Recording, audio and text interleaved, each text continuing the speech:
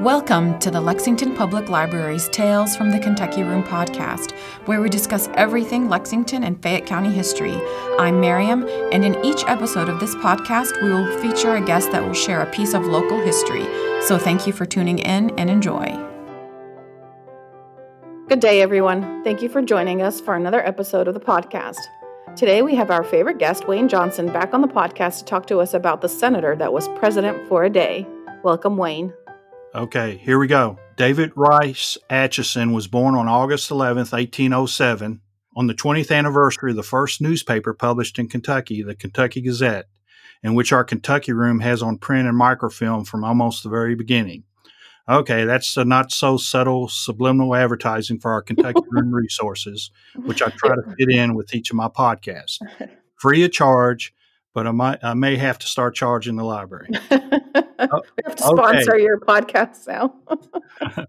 Okay. David Rice Atchison was born in Fayette County, Kentucky, in a community called Frogtown. The Frogtown community was located in an area that we now know as Kirk Levington, which is located off Tates Creek Road, between the New Circle Road exit ramp and Man-O-War, if you're familiar with the area.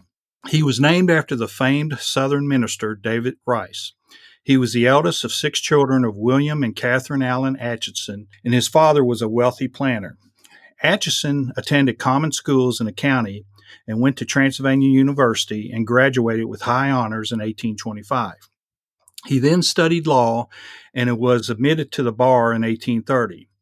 If he knew what was in store for himself, it probably would not be the last bar he desired admission to. After completing his schoolwork, he moved to Missouri and set up a law practice, and by most accounts, he built up a pretty good one. He then decided to enter politics and was elected to the Missouri State Legislature, and then he was appointed a circuit judge. Now, Atchison was described as an imposing figure, 6'2", 200 pounds, and straight as an arrow. Wow, so a big guy. Yes. Okay. Very imposing, apparently, according to the accounts I've read. Now, in 1843, a U.S. senator from Missouri passed away, and the governor appointed Atchison to the vacancy. He eventually served 3 terms and retired from the Senate in 1855.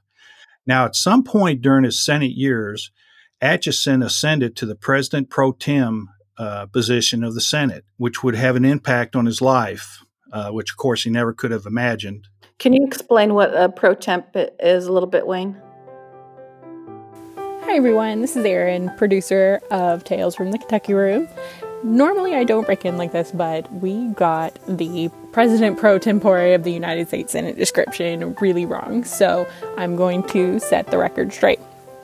So the President pro tempore of the United States Senate is the second highest ranking official of the Senate behind the majority leader. During David Rice Atchison's time as President pro tempore, the President of the Senate was second in line to the presidential succession following the Vice President. At that time also, there wasn't a specific criteria to who could be the President pro tempore of the United States Senate. Nowadays, it's typically the longest serving member of the majority party. Before we get to the part about president for a day, let me just go ahead a little bit and say in 1855, Atchison was defeated for re-election and returned to his private law practice. He served in the Missouri State Militia as a major general and during the Civil War served in the Confederacy. Okay. He was a co-founder of the famed Atchison, Topeka, and Santa Fe railroads, and both Atchison, Kansas, and Atchison, Missouri is named for him. So he was pretty well-renowned back in the day. He was a lifelong bachelor, and he died on January 26, 1886 in Gower, Missouri. Now, he was an elusive figure in our history, and part of the reason why is that most of his papers were destroyed in a fire at his farm later on in his life, and there wasn't his papers and his histories as senator were destroyed, or mostly destroyed, so there wasn't a lot of documentation to his life in the public. Now, let's go back to March of 1849. I gave you a brief biography of Atchison just to get you a feel for what he did in his life. But let's go back to that day in March 1849 and get to the part where Atchison allegedly became president for a day. Okay. How did it happen? Well, according to a story in the Crimson, I think it was a yearbook in Transylvania, somebody wrote an article, I believe it was in the early 1900s, about Atchison's day as president. And oh, by the way, the story, if I remember correctly, because I'm doing this podcast mostly from memory, because I did my months ago, and then when COVID hit and we were closed down. Everything is a blur, Wayne. It's okay. Yeah, I've lost my research, but I'm going with my memory here. But apparently the story was written by a fella, Transylvania student or professor or somebody affiliated with Transylvania by the name of George Bush. Huh, interesting. Yeah, no, not those George Bushes, but that was his name.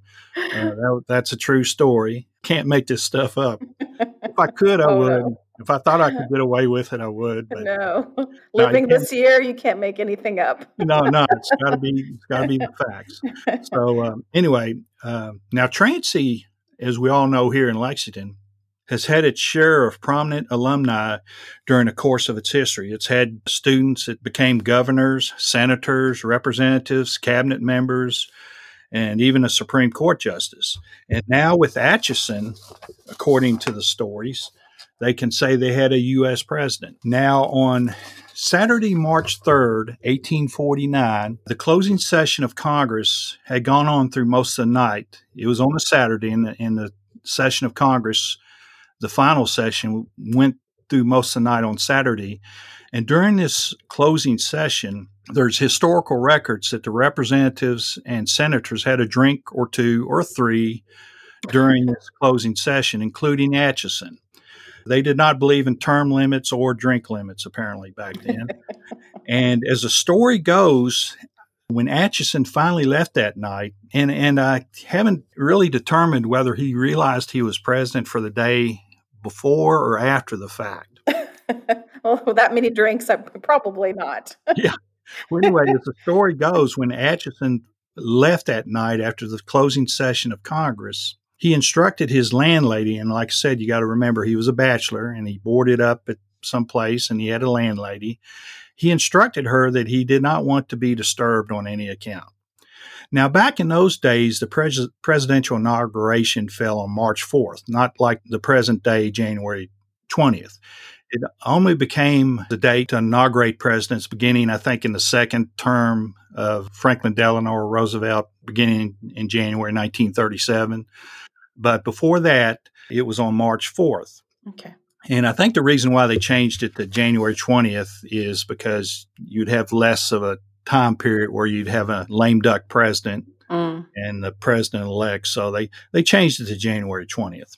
In 1849, March 4th happened to fall on a Sunday, and the incoming president, Zachary Taylor, apparently a very religious man, did not want to be inaugurated on a Sunday. He did not believe in work or official duties on Sunday and wanted to wait till Monday. Well, this posed a problem. His predecessor, President James Polk, along with Polk's vice president, George Dallas, who, by the way, the city of Dallas is named for, their terms ended officially at noontime on March 4th. The Secession Act of 1792, which was in effect, provided that in case of removal, death, resignation, or inability of both the president and vice president, the president of the Senate shall act as president of the U.S. until the disability is removed or a president is elected. So anyway, it appears for those 24 hours between the time Polk left office and Taylor was sworn in, Atchison was acting president. Now, it seems that this is a matter for much debate on whether Atchison was actually president for a day. He was not sworn in. He did not take the presidential oath, and nothing officially made him president other than the Secession Act of 1782, where it says if you don't have a president or vice president, the president of the Senate shall act as president. Didn't his term expire too, though? I think he was still senator. I don't think his term was over with. All right. I don't quote me on that, even though I'm on recording. But he was still the Senate leader by the accounts I've read. Okay. Now, you may wonder what Atchison did during his day as president. Well, he didn't conduct a war on poverty, which Lyndon Johnson did. He didn't visit Gettysburg like Lincoln did, and he didn't make a phone call to the moon like Nixon did, or Ukraine for that matter. Now, in fact, if you remember, his instructions to his landlady was not to be disturbed on any account. Well, according to the story she told, from the reports I've read, Atchison, after his night of drinking on that Saturday night, not only slept through the whole day on Sunday, but also slept through the presidential inauguration on Monday afternoon. Yes, according to her, he slept through his entire administration. And when he woke up, talk about getting up on the wrong side of the bed, missing your entire day as president. I know. It gives a whole new meaning to the phrase, let me sleep on it. Now, there was much debate on whether Atchison was officially the president of the United States for that one day or not, but it sure does make a good story. It does. According to the Secession Act that we quoted earlier, apparently he was president for a day, but he slept on it. Now, there's right through it. Yeah. Now, apparently there's still a historical marker in front of the Lansdowne Shopping Center on Tates Creek Road, noting the significance of Atchison and his day as president. Apparently, this historical marker for years and years was actually on Versailles Road, if I'm remembering correctly, and apparently they had mistaken where Frogtown was located, or maybe there was another community named Frogtown in the Versailles Road area. But for years, the historical marker was on Versailles Road, and when they finally... Small mistake, that's okay. Just a few miles difference. But eventually it was moved over to the Lansdowne Shopping Center where the Frogtown Atchison grew up in. I'll have to pop by over there and check it out, see if it's still there. Yeah, I haven't driven by there in a while, but I have to be on the lookout for it. But that was Atchison's day as president, according to legend. And he didn't do anything but sleep, according to his landlady. So anyway, it makes for an interesting story. And since he's from Lexington, Kentucky, or at least born here, yeah, we decided to do a podcast on it, and people can get online or come down here to the Kentucky Room to learn more about it. Yeah, but he did not do anything as president other than sleep. Oh, well. So no scandals in his administration. Hard to have a scandal when you're sound asleep. I guess sleeping is better than golfing. Yeah. Through your presidency. Thank you, Wayne, so much. That was a very fun and interesting story. Okay, thanks. Thanks for listening to Tales from the Kentucky Room, a podcast brought to you by the Central Library's Kentucky Room staff at the Lexington Public Library. If you enjoyed listening, please take a minute to subscribe, rate, and review the podcast on Apple Podcasts and Stitcher.